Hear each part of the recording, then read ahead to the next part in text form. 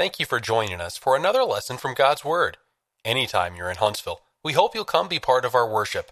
The West Huntsville Church of Christ at Providence is located at 1519 Old Monrovia Road Northwest, Huntsville, Alabama, 35806. We hope you'll enjoy this lesson brought to us by Glenn Colley. Scripture reading this evening will be from Isaiah chapter 56, starting in verse 4. For thus says the Lord, to the eunuchs who keep my Sabbaths and choose what pleases me and hold fast to my covenant, even to them I will give in my house and within my walls a place and a name better than that of sons and daughters. I will give them an everlasting name that shall not be cut off. Also the sons of the foreigner who join themselves to the Lord to serve him and to love the name of the Lord, to be his servants, everyone who keeps from defiling the Sabbath and holds fast my covenant. Even them I will bring to my holy mountain and make them joyful in my house of prayer. Their burnt offerings and their sacrifices will be accepted on my altar. For my house shall be called a house of prayer for all nations. The Lord God who gathers the outcasts of Israel says, yet I will gather to him others besides those who are gathered to him. And now would you open God's book, please, to Acts chapter 8. I want to start in verse 26. Acts chapter 8 and verse 26. And just let me tell you how glad I am to see all of you here tonight. Tomorrow is a day off for most. And I hope you get to be with family. And I hope you enjoy it and just have a great time. And isn't it wonderful that you and I get to spend a few minutes on Sunday evenings? The windows, shades are open, and we get to see the day ending out there, and it's a great time to worship God. As I announced this morning, I'm going to do a short series of sermons on 4 of the conversion examples. You know what my judgment is about this, that I always feel compelled to keep preaching, not every Sunday, but preaching fundamentals. I plan to do that the rest of my life. We need fundamentals. We don't need to let any generation pass without an understanding of the fundamentals. And I consider these conversion examples, of course, part of that. So I'm going to do 4. Now, today we will do 2, Saul and the Ethiopian. And then next Sunday we'll do 1. And then the following Sunday, which is the beginning of Family Bible Week, I'll do the 4th one. And that's how I've planned it out. Let's talk about the Ethiopian eunuch. I'll begin reading now in Acts chapter 8 and verse 26. Now an angel of the Lord spoke to Philip. This is not the Philip who's an apostle. This is the Philip who, the previous chapter, is one of the deacons. I call him a deacon. I think that's accurate. Arise and go toward the south along the road which goes down from Jerusalem to Gaza. This is desert. So he arose and went. And behold, a man of Ethiopia, a eunuch of great authority under Candace, the queen of the Ethiopians, who had charge of all her treasury and had come to Jerusalem to worship, was returning, sitting in his chariot, and he was reading Isaiah the prophet. Then the Spirit said to Philip, go near and overtake his chariot, or join yourself to his chariot. So Philip ran to him and heard him reading the prophet Isaiah. So he was reading out loud. And said, do you understand what you're reading? He said, how can I unless someone guides me? And he asked Philip to come up and sit with him. The place in the scripture which he read was this. He was led as a sheep to the slaughter, and as a lamb before its shearer is silent, so he opened not his mouth. In his humiliation his justice was taken away, and who will declare his generation? For his life is taken from the earth. That, of course, is Isaiah 53. So the eunuch answered Philip and said, I ask you, of whom does the prophet say this? Of himself or of some other man? Then Philip opened his mouth and beginning at this scripture, preached Jesus to him. Now, as they went down the road, they came to some water. And the eunuch said, see, here is water. What hinders me from being baptized? Then Philip said, if you believe with all your heart, you may. And he answered and said, I believe that Christ, or Jesus Christ, is the Son of God. So he commanded the chariot to stand still, and both Philip and the eunuch went down into the water, and he baptized him. Now when they came up out of the water, the Spirit of the Lord caught Philip away, so that the eunuch saw him no more, and he went on his way rejoicing. Philip was found at Azotus, and passing through, he preached in all the cities till he came to Caesarea. All right, now there you have it. There's the conversion of the Ethiopian eunuch. I don't suppose tonight that I have anything brand new to teach you that you haven't heard before, but that's okay, because what I want to do is just relate the important things about the conversion of the Ethiopian. So what let's do is to pull out 4 or 5 things that I think are very critical here. The first one is how the Spirit works with people in conversion. So you start with 26, and let's come down to verse 29.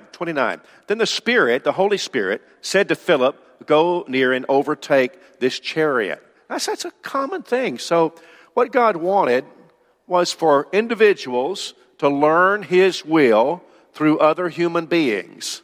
And God went to a lot of trouble to make that happen. So you think about this morning's sermon. You think about Ananias teaching Saul. And so Saul is on the road to Damascus. He goes to Damascus, and the Lord speaks to him. Jesus shows himself to Saul, speaks to Saul, and then tells, after Saul's been in Damascus for 3 days, he sends Ananias to him and says, now I want you to go and put your hand on him and give him his sight back, and then I want you to teach him. Does that make any sense at all? I mean, Jesus is already talking to the man, to Saul. Why shouldn't Jesus go ahead and teach him? Why shouldn't Jesus do the whole thing? And the answer is, He always wants human involvement. So God would give His word to men, to human beings, and have them to teach the masses. And in cases like this, He just wanted a man to do it. He wanted a human being to communicate, to convey the truth. And so in Acts chapter 8, here you have the Ethiopian, the same thing's happening. Spirit. The Holy Spirit didn't directly teach the Ethiopian. He wanted Philip to do it. Why didn't the Spirit do it? Why didn't the Holy Spirit just do it? He wants human involvement. He wanted a human flesh and blood teacher to teach him. This is not new. Now let's go to Nehemiah chapter 9. I want to show you, even in the Old Testament. Next slide. There we go. By your Spirit and your prophets. Yet for many years you had patience with them, testified against them by your Spirit in your prophets. Same thing there, see. Now this is important because some people in religion have this idea that the way you become a Christian is that you wait for the Holy Spirit to come inside of you and do something. Do something. Somebody came to me recently when I talked about the Holy Spirit in one of our recent Wednesday night classes, and said that he had attended a church a few years ago, and actually he and his wife became members of this church. And the first time they were there, the preacher asked them, have you been baptized with the Holy Spirit? Has the Holy Spirit come into you? And he wanted to know about his conversion. Well, the interesting thing is that that's not how it's done. And that's not how it was done in Acts chapter 8. The Spirit communicated with the teacher. The teacher, a human being, taught the student. Now in 1 Corinthians chapter 2, beginning in verse 10, you have a similar thing.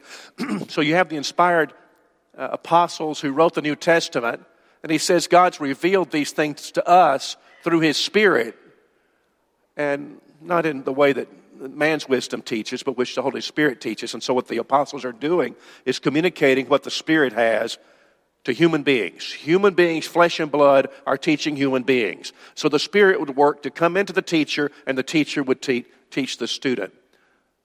All right, so number one is, and I think it's just very interesting, that the Spirit didn't go directly and teach the eunuch. He had a man to do it. Now drop down, let's make the second point. Drop down to verse 34. So the eunuch answered Philip and said, I ask you, of whom does the prophet say this? Of himself or of some other man? Then Philip opened his mouth, and beginning at this scripture, preached Jesus to him. The second thing I want to observe is what's involved in preaching Jesus. What's involved in that? Now, I don't know if you've studied the passages of Isaiah around Isaiah 53. Now, we've nailed that. We know that's what the Ethiopian was reading, right? But can we just turn back over there? I don't know what, in addition to 53, Philip was teaching him, but he started the same scripture and preached unto him Jesus. So here's Isaiah chapter 53, and we read it often when we're about to eat the Lord's Supper. It's a great text for that. The first thing in 53 that I want to know is that this is vicarious. The upcoming eventual crucifixion of the Son of God was going to be vicarious. It was going to be done for other people. I know that verse 7 is where the Ethiopian was reading, right? But it's also, look at verse 5. But he was wounded for our transgressions. He was bruised for our iniquities. The chastisement for our peace was upon him, and by his stripes we are healed. That's 53. But what about 54? Here's Isaiah 54, drop down to verse 9. Listen to this. For this is, because I don't know but what the Philip, the teacher, might have gone from 53 to 54 to 56. Here's 54, verse 9. For this is like the waters of Noah to me. You reckon that the Ethiopian knew something about Noah? Expect he did. He'd been to Jerusalem to worship. I bet he knew something about Noah. This is like the waters of Noah to me. For as I have sworn that the waters of Noah would no longer cover the earth, so I have sworn that I would not be angry with you, nor rebuke you. You reckon that would be a great jumping off place to talk about baptism? I didn't make that up. 1 Peter chapter 3, 20 and 21. Remember? Wherein the long suffering of God waited in the days of Noah, wherein few, that is 8 souls, were saved by water. The like figure whereunto baptism does also now save us. You think that Philip might have done that, starting chapter 53, and say, let me tell you about the vicarious suffering of Christ? You're reading from Isaiah 53. It's about Jesus Christ, Jesus of Nazareth. Now let me show you something in 54 about Noah and about baptism, and that it's very much like the patience of God during the days of Noah. And people who obeyed God, well, they were saved, and they were saved by water. How you like that? But then you go to 56. Oh, don't miss this. I can't help but wondering if the Ethiopian has already been reading from 56. 56 verse 4 of Isaiah. For thus says the Lord to the eunuchs. You reckon this would pique his interest? He's a eunuch. To the eunuchs who keep my Sabbaths and choose what pleases me and hold fast my covenant, even to them I will give in my house and within my walls a place and a name better than that of sons and daughters. I will give them an everlasting name that shall not be cut off. Christian. And it would be applicable even to those who were the eunuchs. I think this is a great sermon. I don't mean what I'm preaching right now. Of course, that's a great sermon. I'm talking about what Philip is teaching the eunuch here. And so he starts in 54 and he says, 53, vicarious death of Jesus. This is about Jesus Christ. Chapter 53, chapter 54 is that about Noah, and it talks about baptism, and then it gets to 56, and he says, and it's applicable to you. Now, I'm going to tell you something right now. I can fully imagine how that when that was said, if that was what he did, it would just be as natural as could be for that Ethiopian to say, hey, wait a minute, here's some water. Why can't I be baptized? I want to be a Christian. I want to be a Christian.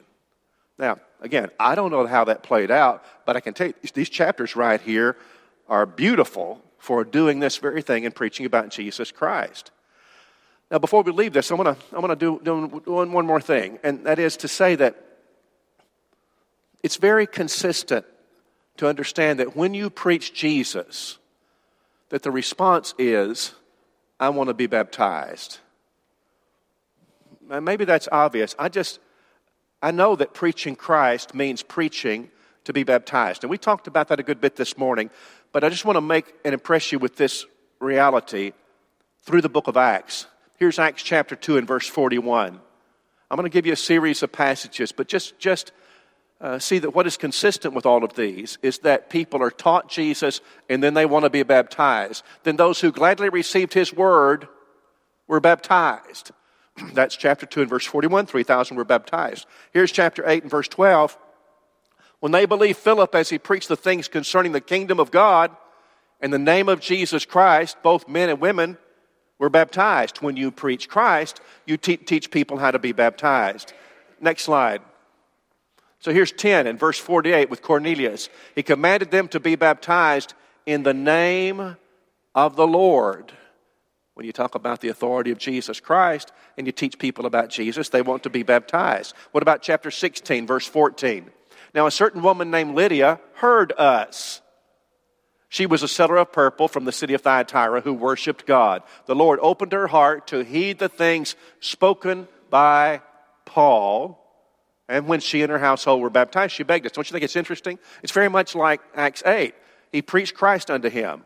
And then the eunuch said, I want to be baptized. Here, she listened to the preaching or teaching of Paul. And it just rather casually says, and when she and her household were baptized. You want to know why? It's because when you preach about Jesus, you teach people what to do to obey the gospel. You teach them how to obey the gospel. Here's chapter 18 and verse 8. Then Crispus, the ruler of the synagogue, believed in the Lord with all his house, and many of the Corinthians, hearing, believed, and the consequence was they were baptized. Chapter 19, verse 5. When they heard this, they were baptized in the name or by the authority and teaching from the Lord Jesus. All right, so the second thing I would observe is what it means to preach Jesus. And it's not hard, Christians, to go back to Isaiah and see just how Philip might have done that because Jesus is. Do you remember Luke chapter 24 and verse 27 when Jesus had been raised from the dead and he's walking with two men from Emmaus and they don't know that it's him and he doesn't tell them it's him and he asks them what is going on and they say, don't you know? He said to them, O foolish ones and slow of heart to believe in all that the prophets have spoken. Ought not the Christ to have suffered these things and to enter into his glory? And beginning, listen to this, at Moses and all the prophets, he expounded to them in all the scriptures the things concerning himself. What Philip did with the Ethiopian is not so different from what Jesus did because the Old Testament is full of Jesus Christ. If you ever get a thumb drive with a recording of what Jesus said on that occasion, would you just share it with me? Because I would love to hear that. I would love to hear all of that. I think I would take it and memorize it and play it in my mind for the rest of my life. All right, let's continue. Now verse 36. Now as they went down the road, they came to some water. And the eunuch said, and parenthetically, again, it's a consequence of what he's being taught. He was taught about this. There's some water. See, here is water. What hinders me from being baptized? Then Philip said, if you believe with all your heart, you may. And he answered and said, I believe that Jesus Christ is the Son of God. The third observation is that we learn something here about what it means to confess Jesus. Now, let me hasten to say that this verse 37, is not found in all the ancient manuscripts. It's found in some of the ancient manuscripts. And I have no doubt of its validity, but it's not in all the ancient manuscripts. Now, you don't have to have this verse to teach about confession of Christ, and we'll talk about that some more. But what you have in the English translations is this verse 37, in the King James, in the New King James, in the American Standard Translation, and the New American Standard Translation. If you pick up the ESV, and I did today to check this, it's really interesting that you have verse 36, and then you have verse 38. And 37 is skipped, and it's for this very reason. It is a footnote there, and it says this verse is in some of the manuscripts, not all the manuscripts. And so there you are. I've never had any hesitation to teach this, and I've never had any hesitation when I'm baptizing people to go back and read Acts chapter 8 about this confession. I want to point out that this confession, whether or not verse 38 is intended to be in the manuscripts, I'm not going to go any farther with that. I believe that it is. But having said that, There's no question in my mind that this is the right confession. And there's no question that it's very different from what a lot of people confess today when they're becoming Christians. The confession that is more common would be, I confess that it would be something like, I confess that I've been saved by Jesus right here and right now, and it would be something that is not found in the Scripture. This is what's found in the Scripture. Now, in Romans chapter 10 and verse 10, you find that if we confess, it's tied to our salvation. Can we go there now? The next verse? Next slide. If you confess with your mouth the Lord Jesus and believe in your heart that God's raised him from the dead, you'll be saved. With the heart, one believes unto righteousness. With the mouth, confession is made unto salvation. Now, that doesn't dismiss what we've talked about baptism in all these verses. It just shows that you're not saved by anything alone, and one of the steps in salvation is to confess Jesus, that you believe Jesus is the Son of God. All right. What happened with the Ethiopian? He said, look, here's some water. Hey, could I do this? Could I be baptized like you're teaching me? And he said, if you believe you can. He said, I believe that Jesus is the Son of God. That was good enough. That was good. They stopped the chariot, and let's continue our reading now. Verse 38. So he commanded the chariot to stand still. And the fourth thing that I want to raise is this. The way that people are baptized. The way that people are baptized. The critical question about baptism, and I would remind you that in Ephesians 4, the Bible says there's only one baptism. When you get to Ephesians 4, there's only one that was critical about a person's salvation. It came down to this, and it's the baptism that we've been talking about through this day. The Bible says that the mode of baptism was this. There are two issues about a person's baptism. It is the reason for which he's baptized and the way he's baptized. Let's talk about the way or the mode of baptism. At least it seems a little bit redundant here, the way that it's said. So he stops the chariot. Watch this. And it's like a verbal snapshot. Both Philip and the eunuch went down into the water and he baptized him. Now when they came up out of the water, and why do you suppose he would be redundant like that? Except that he anticipates where we're going to be today and that we need this verbal snapshot, right? So it's not so uncommon for people to treat this like it's nothing. Let me show you the word baptism or baptize, and you probably already know this, but just to repeat it, comes from the Greek word baptizo. I want you to read that. To immerse, submerge, to make whelmed, fully wet. It's used only in the New Testament, and it means to baptize. It means to wash. It is to dip, to plunge, to immerse. That's what it means. And you can research people who refer to themselves as Catholic or Protestant, and when they come to this Greek word, that's what it means, and that's what they say it means. Here's Jamieson commentary. Can you find that slide for me? There we go. Jamieson, Fawcett, and Brown. On my computer, I have a number of commentaries. In my office, I have more commentaries. And a lot of times, I'll consult Jamieson. And when I consulted him about this word, about Acts 8, this very passage, I just thought he was amusing. I think, he surely he wouldn't write this. He can't be serious. So this is what he was commenting on. They went down both into the water, and he baptized him. And here's the quote from Jamieson. Probably laving the water upon him, like this. Though the precise mode is neither certain nor of any consequence. That just chills me. How could you say that? And the reason he would say it is not because of mental intellectual integrity. It's not about that. It's about following something that he doesn't want to offend somebody who's decided a long time ago that baptism can be conducted without it being immersion. It can't. It can't be conducted without it being immersion. That's what the word means. And not only that, in Acts chapter 8, you have it spelled out. But not only that, you have Romans chapter 6. And the Bible says in verse 4, therefore we are buried with him by baptism into death, that like as Christ was raised from the dead by the glory of the Father, even so we also, are you ready for this? You come up out of that burial in water and you walk in newness of life.